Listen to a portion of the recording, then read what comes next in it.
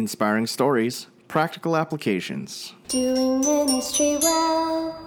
Today's podcast is brought to you by Audible.com. Get a free audiobook download and 30-day free trial at audibletrial.com/doingministrywell. All right. Thank you, everyone, for checking into another episode of Doing Ministry Well. I'm Jim Baker, your host, and we're still here with another living room session in Manoa Valley. The sun is just coming out. Had a little bit of rain this morning, but it is another beautiful day here on the island of Oahu. And today we are joined by Mark Parsons. Mark, thanks so much for being on the show. Glad to be here. Mark, I just met you real recently, but I've seen your photo a lot here floating around YWAM Honolulu's YWAM base. But tell me a little bit about what you're doing right now. We're in Thailand. We've been there 7 years, and we were in China for 4 years before that. So one thing is we work with university students, mostly in China, and so still go back and forth quite a bit. In the city that we're in China, there's about 15 million people. Wow. And about 1.2 million university students. So when you go out, the university students are just everywhere. Yeah. And they're all really looking for a friend, maybe a foreigner friend is sometimes good too. They speak good English, sometimes better English than over here in North America. Proper English, huh? Yeah. Now in Thailand, we took in 3 Thai boys as babies. We were going to do a small children's home, but we felt afterwards the Lord wanted us to raise them without a whole bunch of bringing hired workers in and stuff like that to do it, because they really needed a father, they really needed a mother, and that way they really can be more secure in that. So they were all about 1 week old, and now they're 6, 5, and 3 years old. Wow. So they take up a lot of our time in Thailand. Sure. Tell me a little bit about the process of getting to Thailand. Where did you didn't grow up in Thailand, I assume? Nope. We're from Canada. Okay. Around the Toronto area. Back in 2003, actually I had been to Hawaii a few times. And in, I think, January 2003, I had a dream. And the dream was I flew to Hawaii, got on another plane, and flew to China. And I'm walking around what I thought was China in my dream, but it was more like a mall, and there was Chinese people everywhere. But I seemed to know that I was in China. I'd forgotten about that dream until we got here in the summer of 2003. Okay. And mission built for a while here on base, and we had pastored in Canada, but we knew that God was taking us somewhere. We really weren't sure, except China was now somewhere maybe in the picture. And I did my DTS here in 2004. Okay. The discipleship training school. And first our outreach was going to be Thailand, but then it got changed to China. And so I really felt, okay, then maybe there's something in there. Got to China, and I knew that's where we were supposed to be.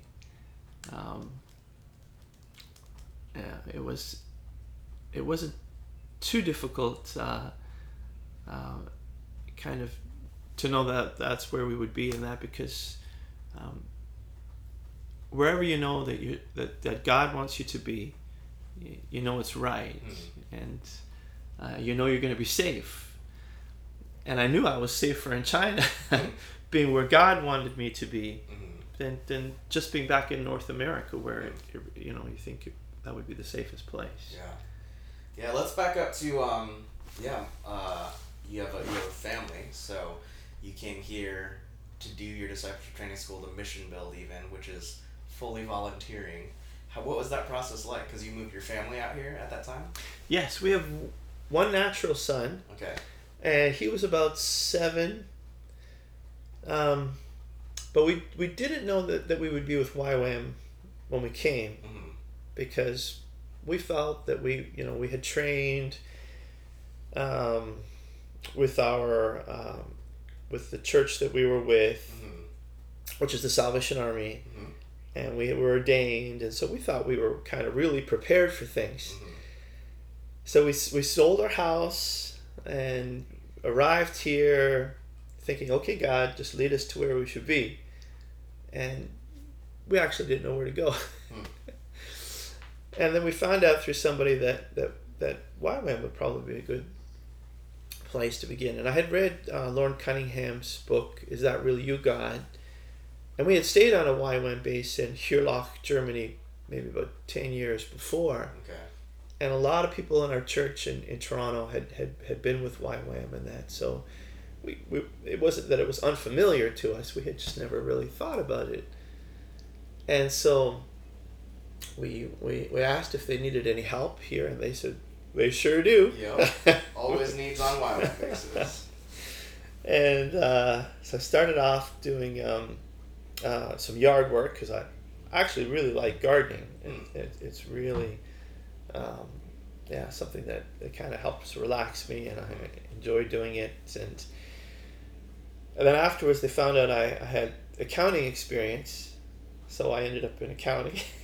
Nice. Which it was nice, a nice time. And I had another dream while I was here. I'm starting to find it a little bit difficult. There's a lot of students here. There's a lot of young people. I'm already in my 30s at that time, and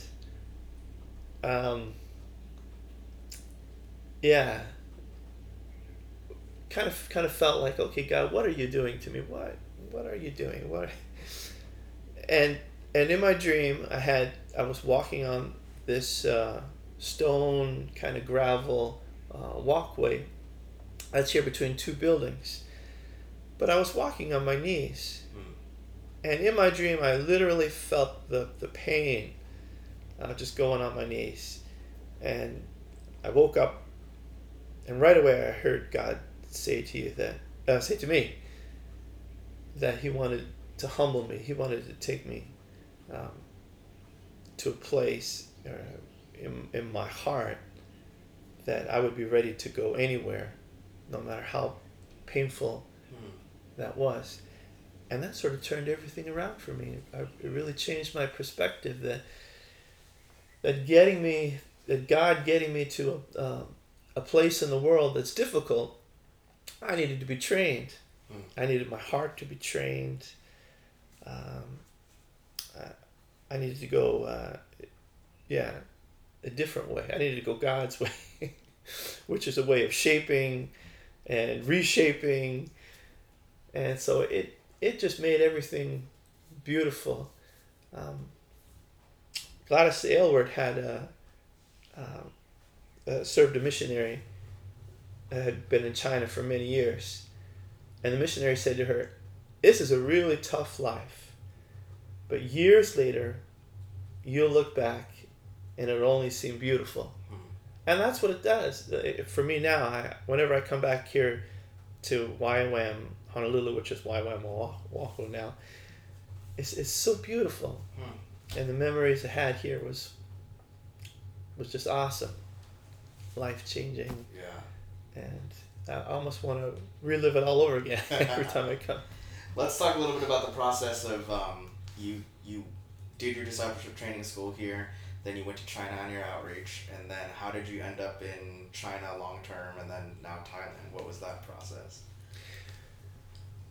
We have a friend in China who has a coffee shop. I won't go into any names or anything like that. And in the coffee shop, the students come from the different universities. They want to practice their English, and there's a lot of foreigners that either teaching or maybe volunteering at something there that the owner of the coffee shop brings in to talk to the students. And let's see now. We got to meet a whole bunch of different students, sometimes about 100 students at night would come. Oh, wow. Yeah, and we would get to know them. We would invite them back to our house, do some meals for them, have play some games. We actually played a lot of Uno in those days. A lot of Uno. And yeah, it was just a beautiful time. A lot of our friends were Chinese. They're beautiful people, very friendly deep down. You know, first sometimes people think when they meet Chinese, well, they're maybe a little hard or something like that. But once you get to know them, you find they're so hospitable, they're so loving, and when you make a friend with them, they consider you their friend for life. And so it was a beautiful time, and we just kind of thought, wow, we could just see this going on, and we're ready to stay here in China. You know, even if it was the rest of our lives, we were okay with that. We just loved the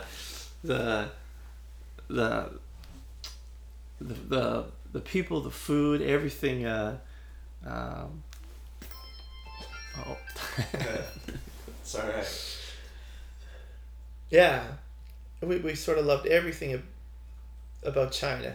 Sure, China had its negative things, and we tried not to concentrate on the negative things, which kind of don't mean anything at all. And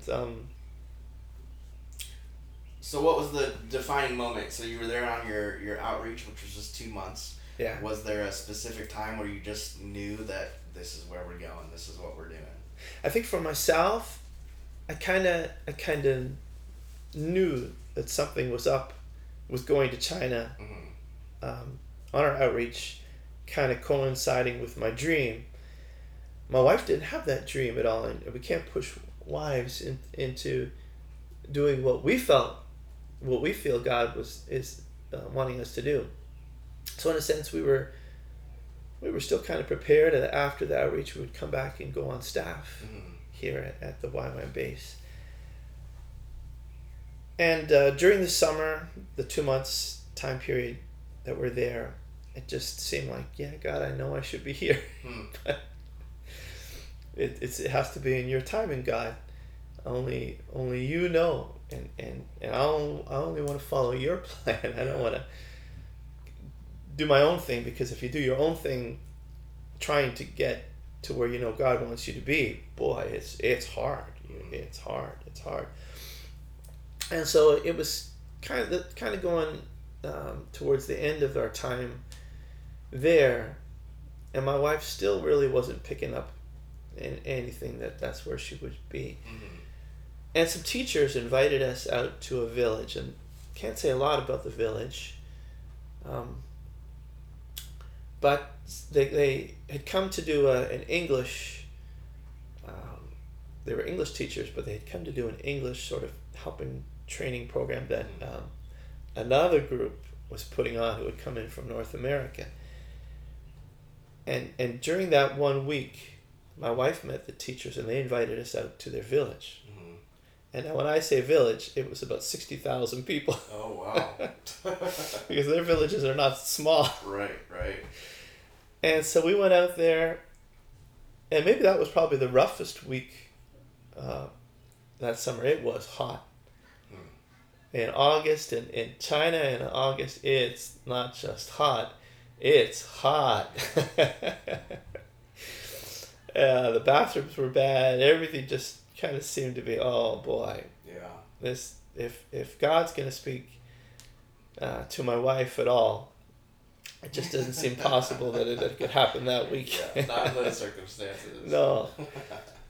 But after we came back to the city from the village, my wife said, God spoke to me, and it was through that village. And I know that we're supposed to move back to China. And I couldn't believe it. that was the place. But that's what God does. Sometimes we experience things pretty good in life, and like, oh boy, we just in ourself, we kind of like to have things comfortable, and I guess there are seasons for that. But God wants to sometimes just break us out of that comfort level into where it's really hard, and you kind of got to survive in that time period. And that sort of just changed everything for us. Yeah.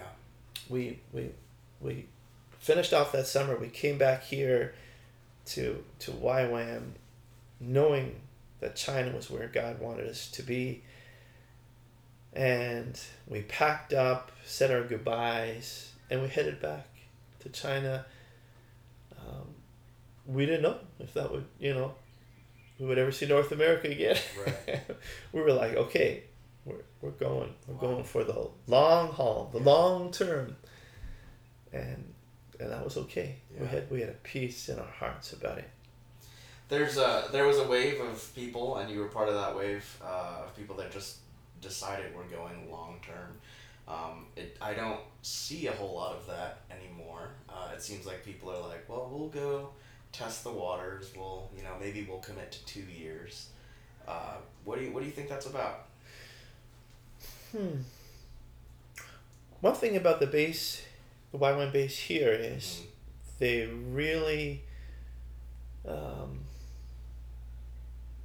began as a pioneering kind of base, like where go where God wants you to go, and just there may not be another mission group there. There might not be YWAM base there, but go and do what God wants you to do, and that's how I think this base kind of got started, and maybe kind of a anointing, if you could call it that, was on it, and we had heard testimony after testimony of those who had gone, and we're out 10, 20, 30 years, and so that was real to us.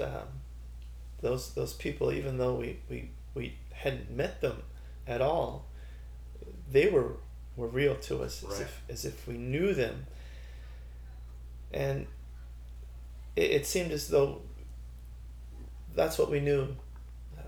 God wanted for us and wanted for others to do was just be prepared, just go. That's the Great Commission. Just go where God wants you to be, even if it is kind of at the edge of the world.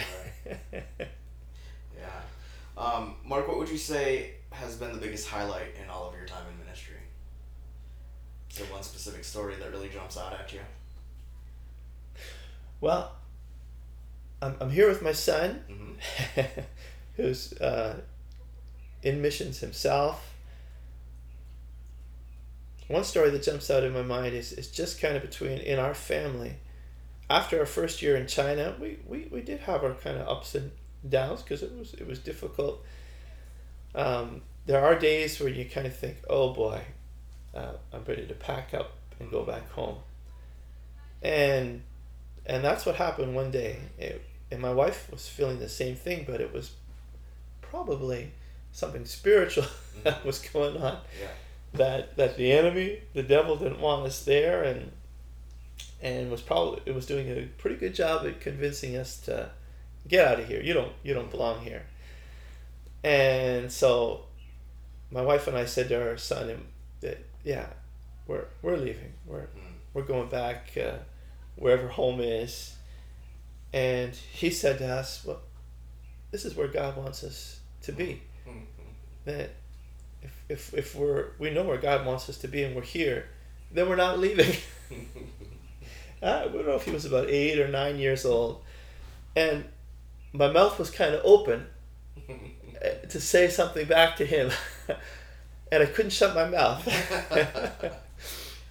And I love to talk, and that's a hard thing for me to do is to shut my mouth. Anyways, but my mouth was open, but I couldn't get another word out. And I knew he was right. My wife knew he was right. We were kind of in the flesh, thinking more about self and all of that, and whatever frustrations and whatever spiritual warfare was going on. None of that seemed to matter anymore. It was like, wow, thank you, God. Thank you. I would give my right arm. Yeah. Just to have, just to have this keep happening. It was beautiful. Yeah. It was a beautiful moment, and we stayed. Yeah. And we stayed. That's awesome. Yeah, on the flip side of that, what would you say has been the biggest struggle in ministry, and how have you overcome it?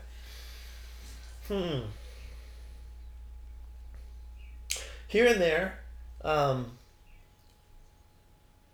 when it would also come to our mind that we came from Canada, and just the odd thing of, not odd thing, but you get the picture of family back home, and you sort of see them sad, crying, missing you. There was one period my wife was in China and Thailand for 6 years before she had got back to visit family. It just got busy. We got the boys. Yeah. They couldn't leave Thailand.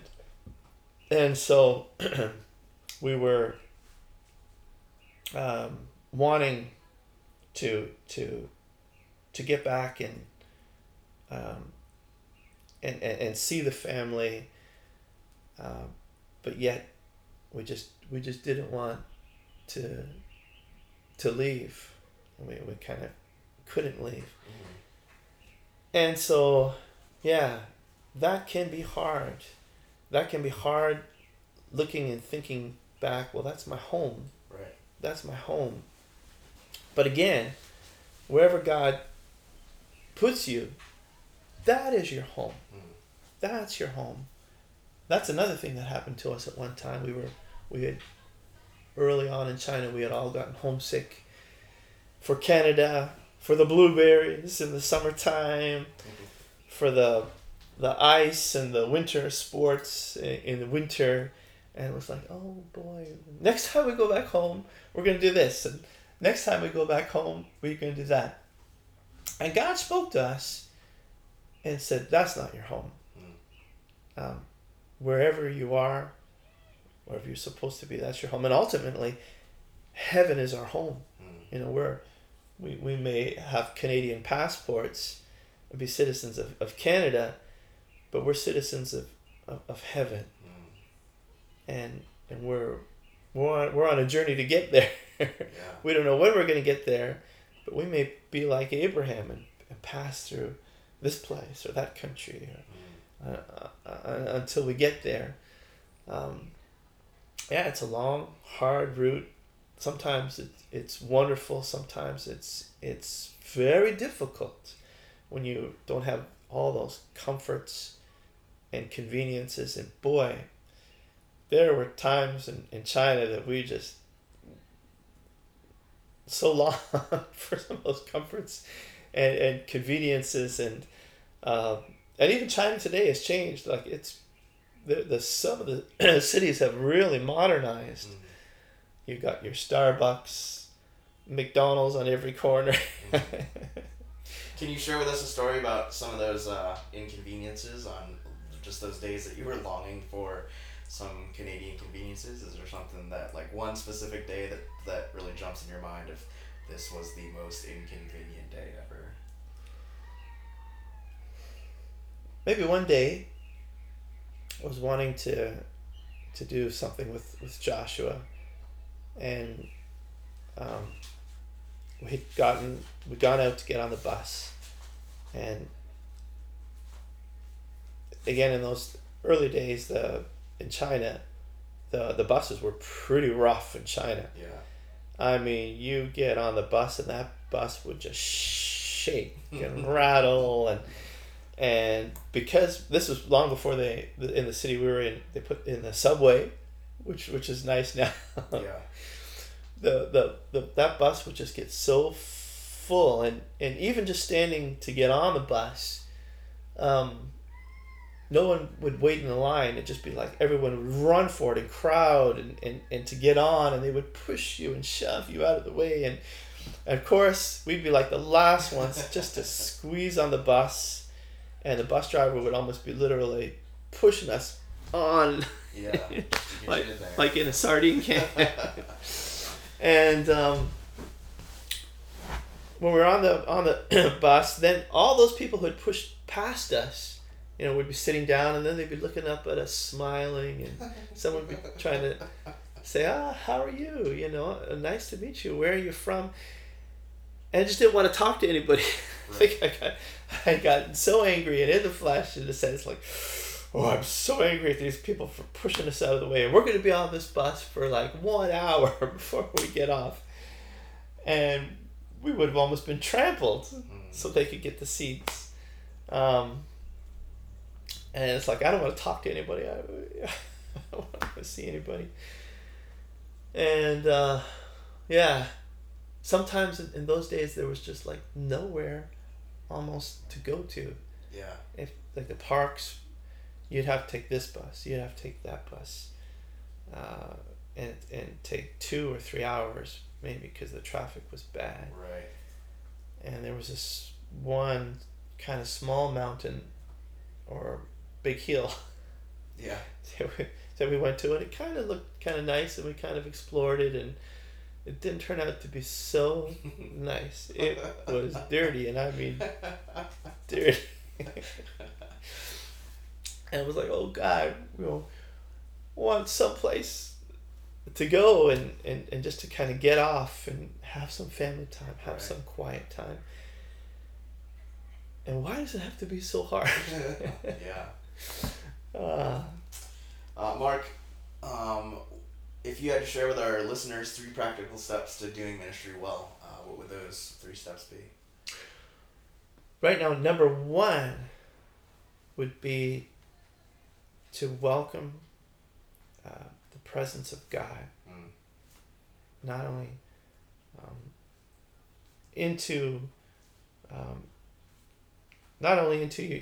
your life, because we do that when we become Christians, and every day is continuing on as a Christian, but in the place that we are, in the ministry that we are, we need to welcome the presence of God, Emmanuel, because if we don't welcome him, we do carry him, but he wants to feel welcomed. He wants you to give everything for him. Number 2,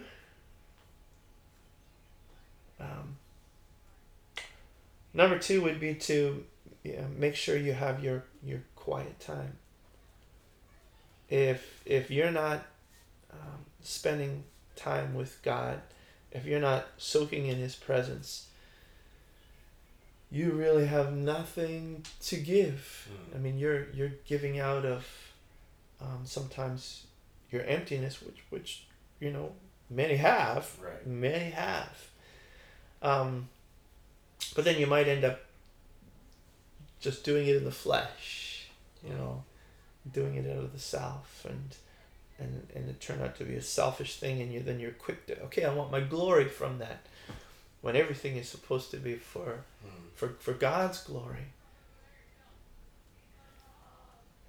Number 3,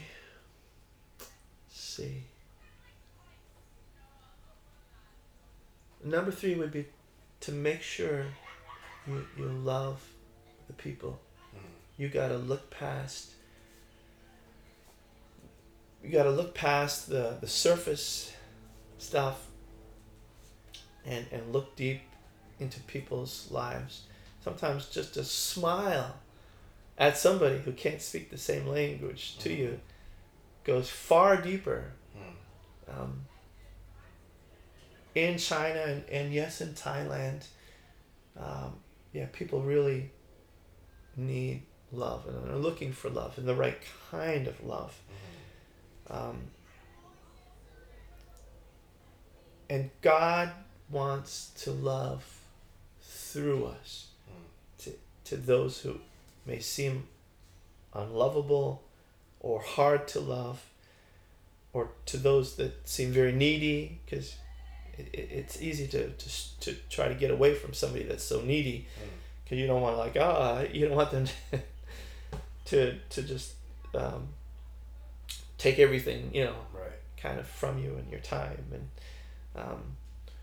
but you gotta love the people, and you can't love the people on your own and in your own strength. You gotta love the people with God's love. Yeah. Him loving them through you. Yeah, those are good. Number one, you said welcome the presence of God. 2, make sure you're having your quiet time. 3, loving people and looking past the surface. Let's unpack a little bit. 1 and 2. What is welcoming the presence of God, and what does your personal quiet time look like for you? Welcoming the presence of God has to be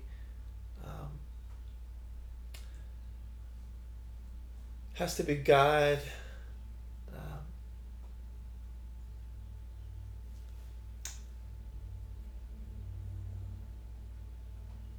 when you come in that place, in that time, and say, welcome, come. God, I know you're here already. I know you're everywhere, but I want you to be here. And I want you to know you're invited. Like many times at a table, people will set an extra place for Jesus. And it's a lot like that. We want to give everything over to God, His agenda, how He wants to do things, even if we don't know how He wants to do things in that instance. My personal quiet time with the Lord, lately I've been going back to how I used to do it years ago, listening to worship musics, which is some contemporary music, and I put that on with the earphones, and sometimes I gotta lie down on the floor and close my eyes, and just to be in that place of worship. Otherwise, it's so easy to be distracted, to listen to worship music and be on Facebook, right, or searching the news or something like that. You got to shut everything else out, and I think that's when God really feels the most welcome. When He knows that you're willing to give up your time for Him, and you're willing to shut everything else out. Often I have to do this when my 3 younger boys go to bed, because they need all my time, and I need to give them all my time. And I make it that hour between 8 and 9 at night, Lord willing. And okay, God, there's so much I need to do. But I gotta give you the time. Otherwise, I have nothing to draw on. Yeah. And then that last one, loving people, looking past the surface, loving needy people. I mean, there's no end of that in ministry, right? So I think that's really good. Loving people from God's perspective. What does that look like tangibly? Is there a specific story that you can think of someone that was really draining on you, but man, I'm gonna love this person, and what did that look like? There's actually 2 that come to my mind. One was a soldier in China who would call me, and I wasn't much into cell phones back in 2004, but I got one, and the soldier used to call me all the time, 1, 2, 3 hours. Wow. Sometimes a day. He didn't call every day, but when he called, it was a long time and talking, and his English wasn't very good, and sometimes I thought, is he real, or is he I know he's a real person because I had met him, but I didn't know whether he was spying on me or something, asking every question he could. But he was real. And then at a certain point, he just disappeared. After I felt like, oh God, so much time I invested in him, and he was gone. I don't know what happened. Then there was another guy, who was very needy, and sometimes, as North Americans, we look at Chinese people and we say, wow, yeah, they're very needy. And this guy was very, very needy, and he had a lot of hurtful times in his life, and he had no brothers and sisters, which was very common in China too. And so we would invite him to our house a lot. I would go off and meet him a lot. We would talk a lot on the phone. And one day, he said, I have decided to follow Jesus. Wow. And that changed everything. It changed because no longer was he a needy person, but it was somebody that we saw cried out to God sincerely and followed God. And he did, and he's still following. That's awesome. God. Amen. Down in Australia. That's awesome. Mark, has there been any resources that have really been inspiring you lately? A book that you've read that just gets you going, or any resource? Well, there was a book I found in a library in a church in Thailand. After having moved from China, and still we would go back into China, but it was called Pastor Shi. It was pastor, but it was HSI. That's how they used to spell Shi now. It's XI in Chinese. Written by Mrs. Mrs. Howard Taylor. Yeah, Mrs. Howard Taylor. The daughter-in-law of Hudson Taylor, about a Confucius scholar who became a Christian, and how he went from Confucianism, Buddhism, Taoism, and as an opium addict too, and came to Jesus. And this book just kind of changed everything for me. It became my favorite book. I read that book somewhere between 10 and 20 times. Oh, wow. Maybe 10 times complete, and maybe up to 20 times I kind of jumped in there somewhere and kept going. And this really changed things for me. Now, Pastor Shi, he never wanted to be known as pastor, because he was a very humble man as God humbled him. But he got saved somewhere about 1880, and he died in about 1896. So this is an old book.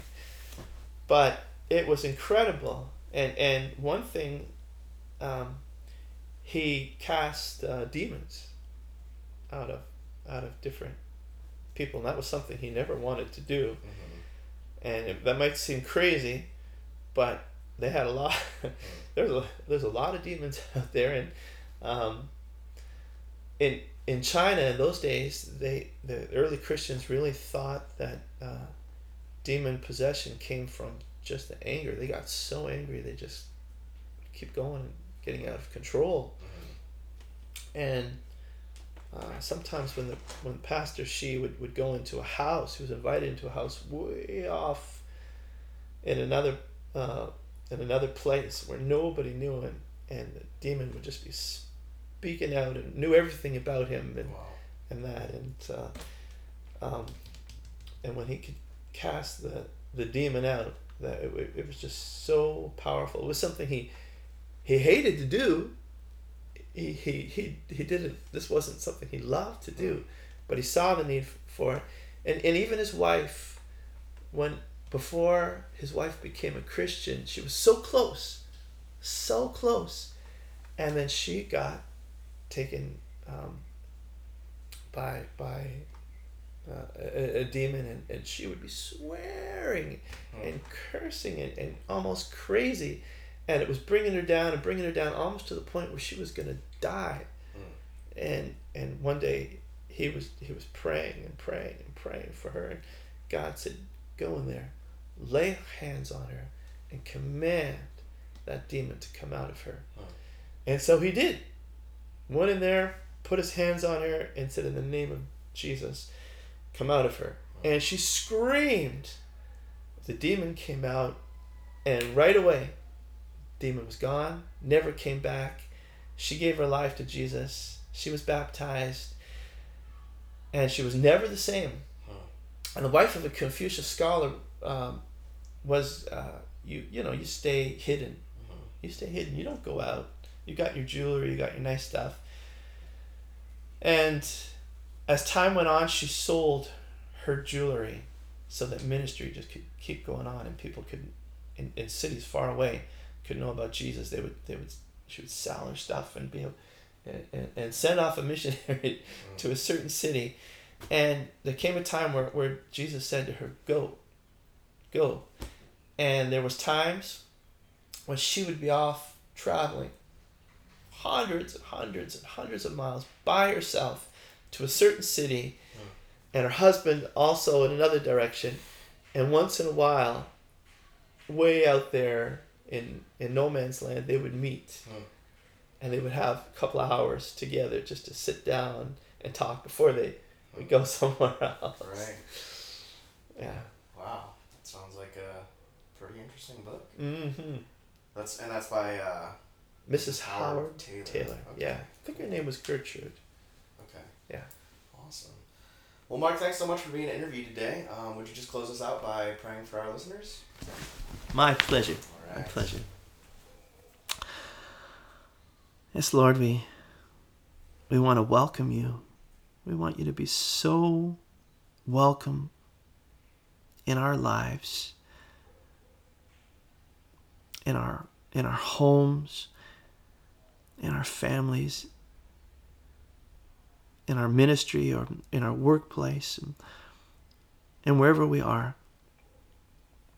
And God, we want you to use us, even when it's difficult, and even when we have to walk unfamiliar roads, or in difficult places where there's no comforts or conveniences that we're used to. But we pray, God, that you would just bring the lost to yourself, that you would use us to reach the lost. God, we thank you that you are greater and so great. And God, you are sovereign in that you can do anything and you can do everything. And you don't even need us, but that you want to use us. And you want to turn bad situations around for the good. You God, want you want to take those times when we just wanted to give up and just wanted to pack our bag and just get out of there. But God, you want to turn things around, and you want to bring us to a place where nothing else matters but only you and doing your will. And God, I pray that you would speak to us in dreams, that you would speak to us even in visions.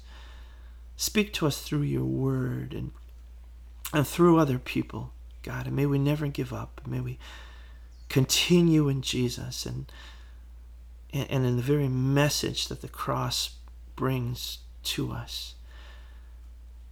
And pray that you would have all the glory. In the mighty name of Jesus. Amen. Amen. Mark, thanks so much for being on the show. If you've enjoyed this episode of Doing Ministry Well, you can help us out by rating, commenting, and subscribing on iTunes and sharing this podcast with your friends. Check out the podcast notes to find out more about today's guests and other resources mentioned on this episode. To find out more about Doing Ministry Well, check out our website, www.doingministrywell.com. And if you have any questions, comments, or a suggestion on who we should interview next, email us at doingministrywell@gmail.com. To find out more about me, your host, visit my blog at www.jimjessbaker.com. That's www.jimjess.baker.com.